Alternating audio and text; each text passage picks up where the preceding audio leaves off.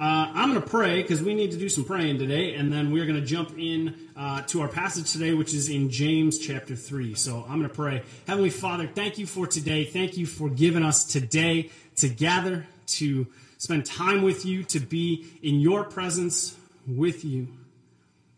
God, there are all kinds of different things that want to pull our attention. There are all kinds of different things that want to try and distract us and make a lot of noise in our world to make it so that we don't hear from you. God, would you help us to listen to you, to hear from you, because you have a word for us this morning. You have a reason why we are gathered here today, and it is not just to get to tomorrow. You have something for us today. You have work you want to do in and through and with us today. God, help us to focus on you. Help us to set aside everything else that's going on in our heads and hearts and to hear from you, to come to you with open hands, with open hearts, open minds. God, help us as we open up your word today. Give us eyes to see, give us ears to hear, give us minds to comprehend, give us hearts to believe, and give us hands and feet to respond to what you have for us today. God, we thank you and we praise you for all that you have been doing, all that you are doing, and all that you're going to do in and through us. We pray all of these things because of Jesus, and in his name, amen. Did you know that people on average speak about 7,000 words a day? For some, that's a little more. For some, that's a little less. But words are a huge part of our lives. George Herbert said, "Good words are worth much, and they cost little."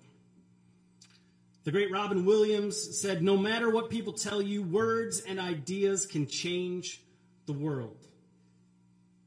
Samuel Beckett said, "Words are all we have."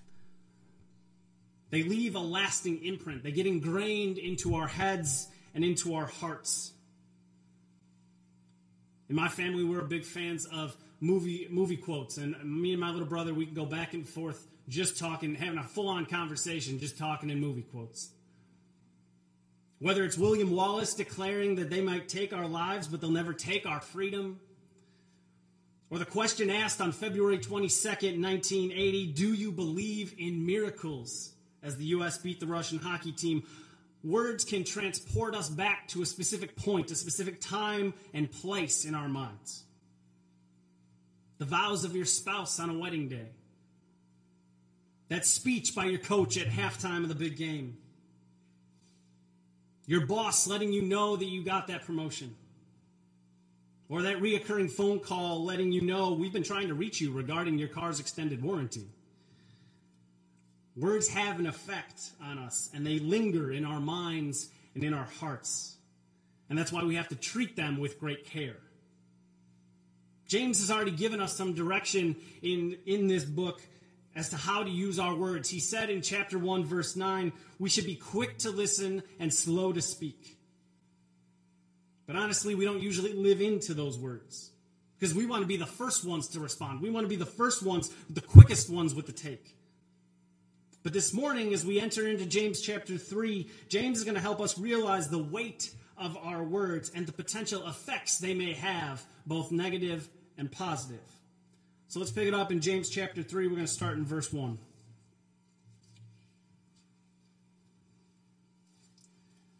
"Not many of you should become teachers, my brothers, for you know that we who teach will be judged with greater strictness. For we all stumble in many ways, and if anyone does not stumble in what he says, he is a perfect man, able also to bridle his whole body. If we put bits into the mouths of horses so that they obey us, we guide their whole bodies as well. Look at the ships also. Though they are so large and are driven by strong winds, they are guided by a very small rudder wherever the will of the pilot directs. So also the tongue is a small member, yet it boasts of great things. How great a forest is set ablaze by such a small fire. And the tongue is a fire, a world of unrighteousness. The tongue is set among our members, straining the whole body, setting on fire the entire course of life, and set on fire by hell. For every kind of beast and bird, of reptile and sea creature can be tamed and has been tamed by mankind. But no human being can tame the tongue. It is a restless evil full of deadly poison. With it we bless our Lord and Father, and with it we curse people who are made in the likeness of God. From the same mouth come blessings and curse. My brothers and sisters, these things ought not to be so. Does a spring pour forth from the same opening both fresh and salt water? Can a fig tree, my brothers and sisters, bear olives, and a grapevine produce figs? Neither can a salt pond yield fresh water. We need to watch our words when we represent Christ. This instruction on words and their importance and weight begins with a warning from James. It's an act of protection and care for the individuals of the church as a whole. James tells them not everyone should be a teacher. Now we've seen already James, and when you read the New Testament, especially the letters directed to the churches, James and Peter and Paul, they're not writing and just pulling ideas and concepts out of thin air. They're writing in response to something they have heard or been told about what is going on amongst the churches or amongst the Christians. So James is writing to things he is hearing from the Christians who have spread about the land because of persecution. As they spread, the groups are taking hold and forming churches and groups throughout the land as they leave Jerusalem because they're being oppressed, and they scatter out into the land, and now they're settling in these new places. And they brought with them their family, their livestock, and the gospel. And so groups are starting. Churches are forming. Someone needs to take charge. Someone needs to be the teacher or the teachers in these places that don't already have established leadership. And the role of teacher for some is enticing. It's luring. And if we aren't careful, it can be destructive, not only for the one to step into that role, but for those who they lead. And so James says, be careful. The role of teacher isn't for everyone. In fact, he says those who teach will be judged with greater strictness. Those who teach the word of God to others, when you do that, you are in a way speaking for God. Much like Moses and the prophets did in the Old Testament, today we don't necessarily use that Old Testament phrase of thus saith the Lord, but we do the same thing. We open up God's word and we help one another to understand what it's saying. The potential of influence that a person can have under the guise of a teacher of God's word is immense. The weight and reputation and power of the word of God on its own supersedes anything man can come up with. So then, if you frame yourself as a teacher of this powerful word, that in itself gives you a certain level of power and influence. And that power and influence can be used for good and great things, to see other people come to know God, to grow in their faith and accept and believe and be challenged and encouraged and equipped by the word of God. It is an amazing opportunity to be part of that. But we have seen time and time again throughout history, and even in the world today, those who take the word of God, distort it, manipulate it, and use it to abuse, oppress, and destroy. James reminds us that those people will one day face God and will have to give an account for what they did and said, and it says that they will face a greater and stricter judgment because of it.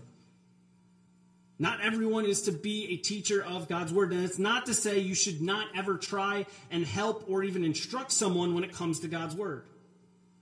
But rather that when you do it, as you step into that role, even if just for a moment, consider that you are speaking for and representing God, however briefly that conversation may go. Now, some of you hear that and say, man, that's scary, that's intimidating, and so, you know what? I'll just never say anything about the Bible. I'll just never share. I'll never try and instruct, and that way I don't got to worry about this strict judgment. I don't have to worry about offending God. It's fine. If you live that way, if your response to this is just, I'm never going to talk about the Bible with anybody, you are going to miss out on good works which God has prepared beforehand for you to walk in to glorify him. If everyone read verse 1 of chapter 3 of James and responded with, it's too scary, it's too big, I won't do it. If the only people who ever opened up and taught Scripture and shared about God's word were seminary-trained professors and pastors, how many people right now here would be here a professing Christian? Not a one of us. Because throughout the course of history and time, men and women, untrained but devout believers, shared what they knew. They shared what God had told them about the gospel, about the good news. They taught what they knew, and the gospel was spread. James is instructing the Christians that not everyone needs to be an official teacher, preacher, of that sort. But even if you aren't in an official teaching role, you need to consider what is your heart and motivation for instructing and opening up the Word of God with someone else. If your motives are pure and your desire is to be a help, God can use you regardless of whatever kind of training you may or may not have had. And realize that if your motives are not pure, you answer for that reality at some point, whether here, now, or when you face judgment. Because God takes the manipulation of his word very seriously. It is verses like this that help to motivate me as well as just keep me in my lane when it comes to the role that I have in this church. I know the level of weight and responsibility in teaching God's word, which is why, if you ask most pastors, the bulk of our week is given to sermon prep, because we understand the weight of coming up here on Sunday and opening God's word for God's people. And it's also why rarely, if ever, you're going to ever hear from me some kind of brand new, never before thought of interpretation of Scripture. Because that's not my job. My role is not to be the most entertaining, funniest, unique commentator on God's Word. My role, my job, what God has called me to do is to study, to ask questions of the text, and to prayerfully consider how to communicate the truth of God's Word in our context so that we can hear it, respond to it. That's why many, many times, this sermon included in writing it this week, I have been reminded and just been so thankful of the reality that I don't have to try and reinvent the wheel up here. I could stand on God's truth and let that speak for itself. It does just fine without me needing to be the most clever guy in the room, because I'm not. Dave Rico is. It is far more powerful. This book, this word is far more powerful and impactful than anything I could ever possibly add to it. But even if we have the right motives, if we understand the weight and responsibility, and we have the right desires, and we stay true to the text, James says there is no perfect teacher. He says in verse 2, we all stumble in many ways. No one is perfect, including in how we speak. In fact, he says, if you found a person who does not fault and fall in their speech, you have found a person who is perfect and has the ability to control not only their mouth, but all of themselves. Now, whether James literally means you found a perfect person or just the idea of spiritual maturity, which is often how it's used in the New Testament, either way, he's drawing out the importance and influence that such a small part of our physical body has on our actions and our spirituality. That small part being the tongue. And that's what he talks about in verses 3 and 4. He has this illustration, this imagery that he uses of a bit in the mouth of a horse or a rudder on a ship. You know, there are times when we open up God's Word, when we go in and we study, and we gotta do some real work, right? We gotta do some real legwork to try and understand what's being communicated, to understand the context and the culture. We gotta, go to our commentaries, listen to sermons, read, trying to understand and ask questions of the text. And sometimes we gotta do intense legwork. And then there are times like this when it is pretty clearly communicating what it wants to say. He says in verses 3 and 4, a bit can control a horse. The bit is the little piece of material that goes into the horse's mouth, and it's held on, connected to the reins, and held on by the rider. The rider pulls the reins in one direction or another and can control this huge, strong creature. I mean, an average horse ranges from 900 to 2,000 pounds. We are not making that thing do anything it does not want to do unless it has been tamed. It trusts us, and we're able to get on that horse and control it with the reins and the bit. The same can be said of a ship. Driven by the wind, James says, or in our case, driven by some kind of modern engine, but guided and turned by a small rudder on the bottom of the ship that is turned one way or the other, and it can steer the entire ship. We're all together, right? The illustration is pretty simple, right? Big, powerful creature, small thing that controls it, right? We're all good? Yes? Cool. This is the tongue in our bodies. A small piece of our bodies that has great and powerful influence over us. The tongue is small but can do great things, he says in verse 5. Great in the sense of size, not in the sense of size, but in influence. And that influence can be good and helpful and building up, but it can also be incredibly destructive. And the Bible speaks greatly to our tongue, to our mouths, to the words we use.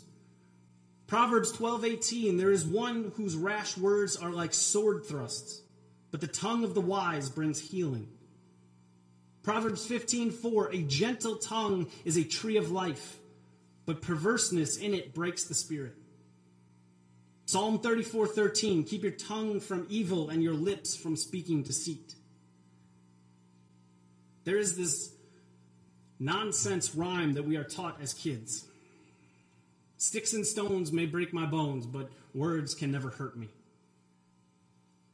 By what? Like the age of 2 or 3 maybe? When we begin to comprehend language more and more, do we know that there are certain words, certain phrases, and the tone that goes along with them that can hurt and crush and devastate? The Bible is very clear. And we could spend a long time this morning just reading verses about the power and potential of the tongue, of the mouth, to build up or to tear down. And sadly, the reason the Bible is so full of instruction and warning and correction regarding how we speak is because too often we choose to use our words in a way that tears down others.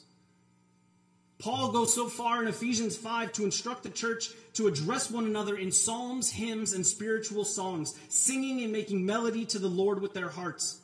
In that section, he says, put away what is evil and speak kindly to one another. If you have to, sing to one another just to make it so you're talking to each other with respect and kindness. And he's writing to the church and saying, this is how you need to be talking to one another. Not put away the evil, put away the anger, put away the lies. Speak kindly, sing to each other if you have to. But the wickedness of our hearts, it seems, has this direct line of access and a quick draw to our tongue. And it uses our tongue for evil. He says in the second half of verse 5, James says, how great a forest is set ablaze by such a small fire. Our tongue is this burning, uncontrollable thing. An uncontrollable fire. There's been an uncontrollable fire burning in Canada for the last couple of weeks and weeks now. And I mean, the fires have gotten so bad in Canada that even us in Chicago have smelt and seen and breathed in some of the course of that. An unattended campfire can wipe out a forest just as a forgotten candle can destroy not only a house but multiple houses. I mean, we're in Chicago. We know a lantern kicked over by Miss O'Leary's cow started a 3-day-long fire that wiped out Chicago in 1871.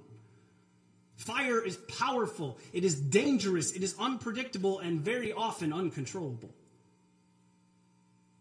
Look at the way he talks about the tongue and the influence it can have in verse 6. The tongue is a fire, a world of unrighteousness. The tongue is set among our members, straining the whole body, setting on fire the entire course of life, and set on fire by hell. The tongue is fire. It can burn, destroy, and do uncontrollable and immense harm. It is a world of unrighteousness. Many sins, a lot of sins, most sins involve speech, the cutting down of another person, the lying, the deception, the evil that can come from our mouths. In Matthew 15, Jesus is speaking and talking about with the Pharisees about what does and doesn't defile a person. And they want him to go through certain rituals. And he's talking about what defiles someone. And he says it has nothing to do with food. He says in Matthew 15:18, what comes out of the mouth proceeds from the heart, and this defiles a person.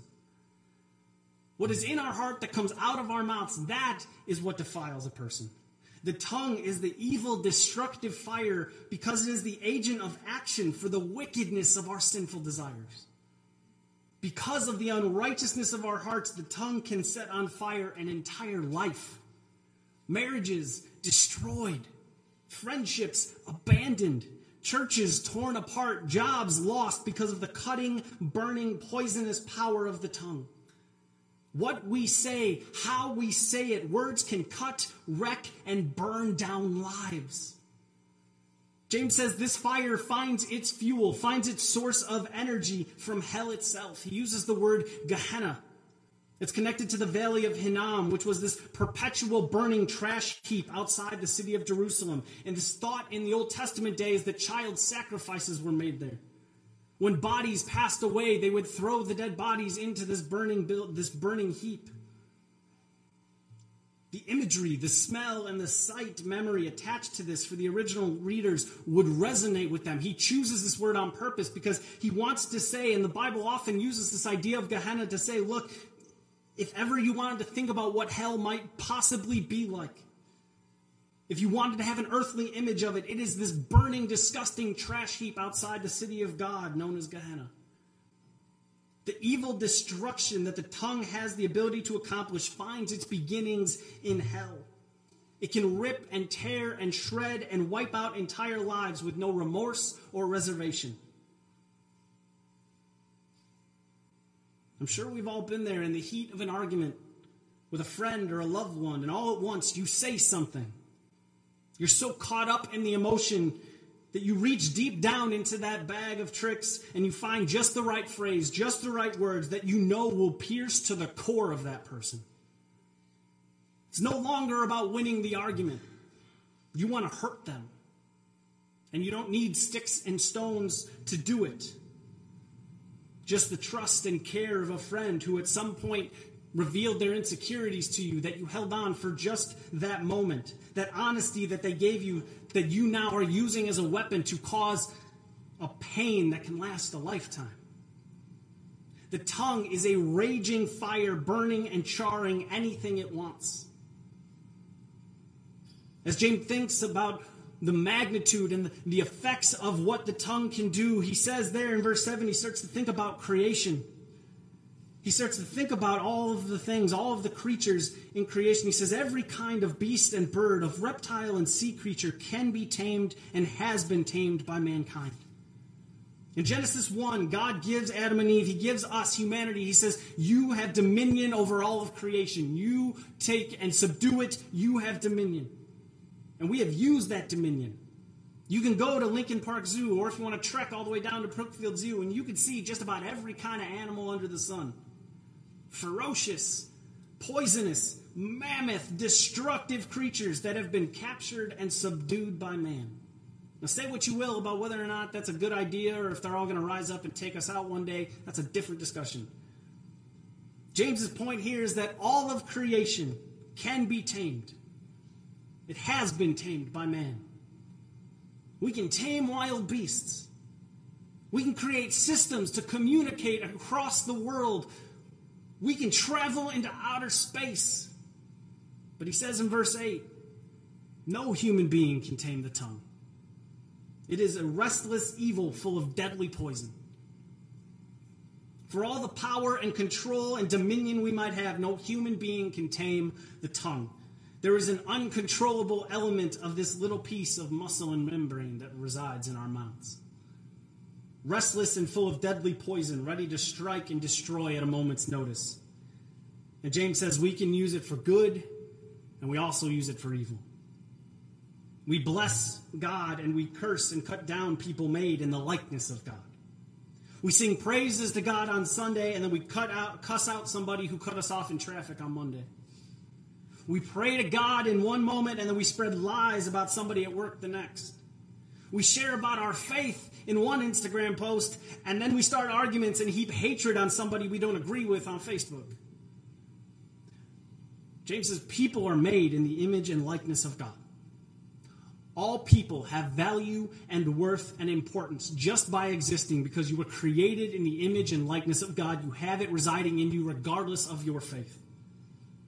And the wicked power of the tongue has the ability to take words and use them to minimize, invalidate, belittle people. People who have been made in the image of God, who are image bearers of God. We've seen this play out time and time again. Rhetoric and wordplay, using language to control and manipulate, to dehumanize and gaslight people, to change the talking points and distract from the heart of the issue. Look throughout history, from Nazi Germany to the Jim Crow South to the conversations about when does life begin? Is it a clump of cells? Is it a fetus? Is it a person? Who knows? They try and isolate and dehumanize. You can continue to look throughout the world today. The lowest points, the most destructive and deplorable acts committed by humans are all tied to individuals and groups with a quick tongue, a sly message, and the ability to control and influence people. Hate and vitriol articulated in such a way that speaks to the already present unrighteousness of our hearts. It turns this tucked away thought into an anonymous Twitter post, into a gathering, into a mob, into an attack, into a war. Words matter. What we say and how we say it matters, especially when you have a platform, when you have somebody listening to you, any kind of leadership, any kind of authority. I think it's important that James makes a point to talk about. He's already admitted, look, we all stumble. There is no perfect person. We all fall short. We all sin. Nobody is perfect. We can all agree on that. Yes? Nobody's perfect? Yes? We're all good? Okay. And even though we all sin, he makes a point to speak about how all people are made in the likeness of God. Meaning that even though we are born with a sin nature, and we have a sin nature within us, and we act on that sin nature, it has not ruined or destroyed the likeness of God that is within us. That includes you. Your actions, your inactions, the wickedness of your head and heart and tongue do not negate the image of God that resides within you. If you are a Christian, you are not the sins you have committed, and you are not the sins that have been committed against you. You are a new creation. You are a child of God. If you are not yet a believer, if you haven't put your faith in the life, death, burial, and resurrection of Jesus Christ for the forgiveness of your sins, let me tell you, you have worth and value because you are a person created by God. He formed you. He made you. He sculpted you. You weren't an accident. You weren't a lucky coincidence. You aren't here by randomness. You aren't the right clump of cells at the right time in the right place. God chose to create you. He chose to put you in this world at this time in this place. Intentionally. He is in control of all things at all times, which means you being here is not an accident and not dumb luck. He made you. And he knows you. He knows everything about you. He knows the great stuff. He knows the good stuff. He knows the awesome stuff. And he knows the wicked stuff and the deep, dark stuff and the stuff you got tucked away that you hope nobody ever finds out about. He knows all of it. And even though he knows all of it, he loves you. He made you and he knows you and he loves you. And he loves you so much that he would send his son to come and die for you in your place for your sins. Every person has worth and value. And yet we use our tongues, yes, to bless God and to sing his praises, but then we also belittle and devalue his creation. How can that stand? How can that possibly be the way we are living this out? James says blatantly, these things ought not to be. This isn't the way it's supposed to go. And he's writing to Christians. So we got to ask, how can the church claim to be a place of love and grace and mercy and forgiveness while simultaneously creating rules about who is and isn't allowed to be part of the cool kid club? How can we preach a gospel message of life and freedom while we still live shackled to our own hidden sins? How can we pray that God would bring a revival and heal our broken city, but then complain about how messy that makes our community? And it brings us back to chapter 1, where James talked about we can't just be hearers of the word, but to be doers of the word. We are not to be double-minded, thrown, and unstable, but have our faith tied to the sure and steady anchor of Christ in the storm. And we've said throughout this study, if you've been with us as we've walked through James, that James gives us a lot of imperatives, a lot of do this. But we've been trying to walk past that, because what he's actually speaking to is our hearts. It's not about go do this. Here's something to add to the Christian checklist, but rather, what is your heart when it comes to this area? What's your motivation? What's your motivation for doing what you do? Do you delight in God? Do you enjoy him? And from out of that heart should flow a work that reveals your love for God and love for people. This idea of our lives flowing out of our hearts is once again at the forefront of James' letter in the final 2 verses of this passage. He says, a spring either has salt water or fresh water. It can't have both at the same time. A fig tree bears figs, not olives. A grapevine produces olives, not figs. These things are known by its substance. He talked last week about a tree and whether or not that tree, if an apple tree doesn't bear apples, it's not an apple tree, or at least it's a dead apple tree. You know it by its fruit. Jesus taught the same thing in Matthew 12, and speaking to the Pharisees, he told them, for out of the abundance of our heart, the mouth speaks. So what is it that's in your heart? Because what's in your heart is going to be what comes out of your mouth. So where does all that leave us this morning?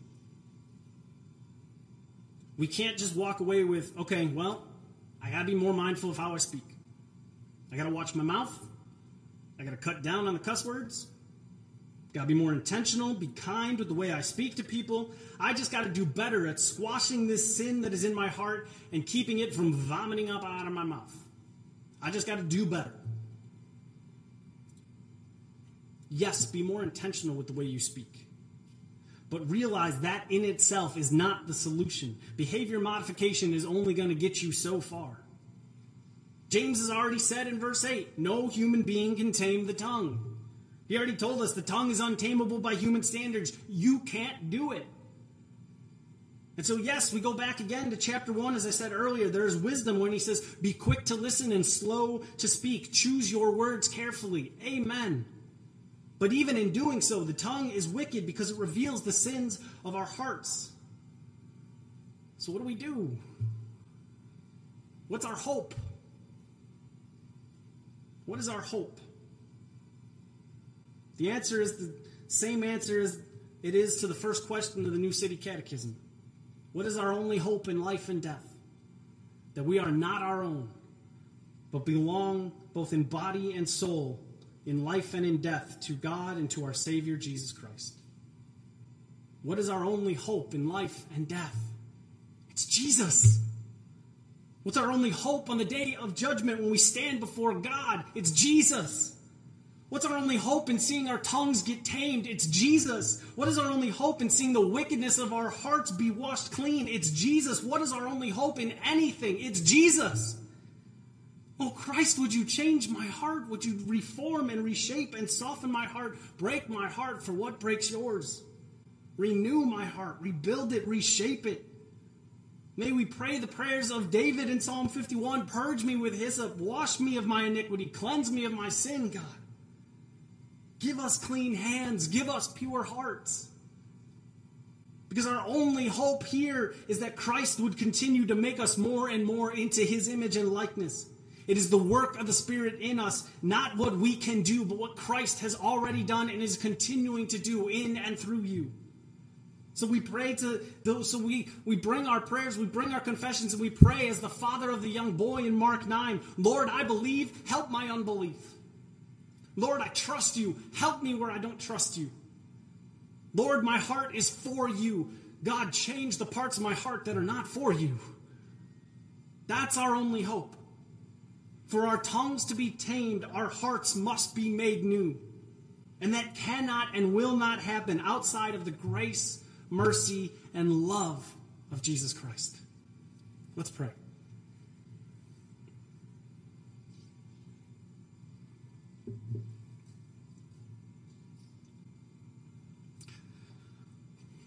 Heavenly Father, we come and we thank you and we praise you, and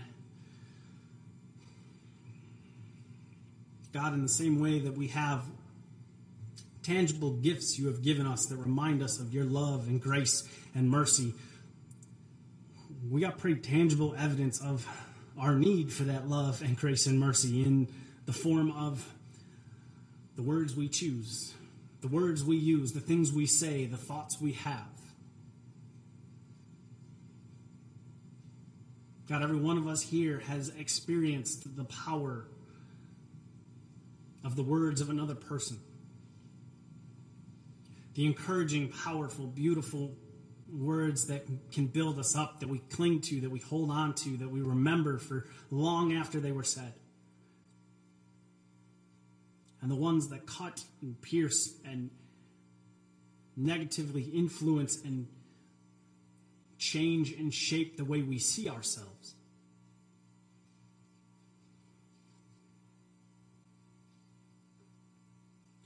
God, help us to be a people who build up.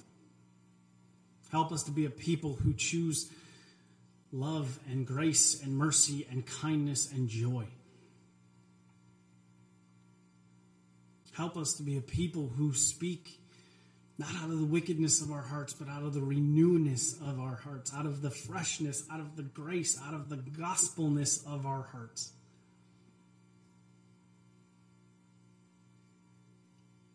Let our words be a balm of healing to a broken world. But God, we can't do it on our own. You told us as much. You told us we can't tame it. We can't control it. Not by ourselves. We need you. And God, it's more than just helping us to choose our words carefully. God, change our hearts, soften our hearts, cleanse us. Take those moments, those places, those things that are within us, the wickedness, those places that we think that we're in control of. God, let go. Help us to let go of those things. Help us to get out of the darkness and walk into your light. Give us a hunger and thirst to put more of your word in, because your word is truth. Your word is good. And the more we read it, the more we study it, the more we learn of you, the more we hide it in our hearts so that we might not sin against you, the more it will clean out the gunk and garbage of sin that is within us.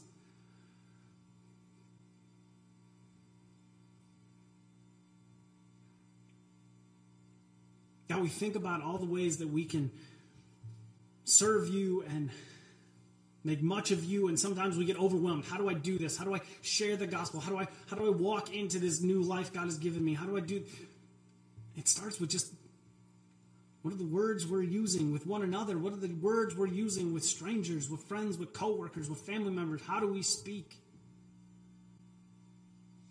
Are we choosing to glorify you in the way we speak? Not only speak about you, but just in the way we speak.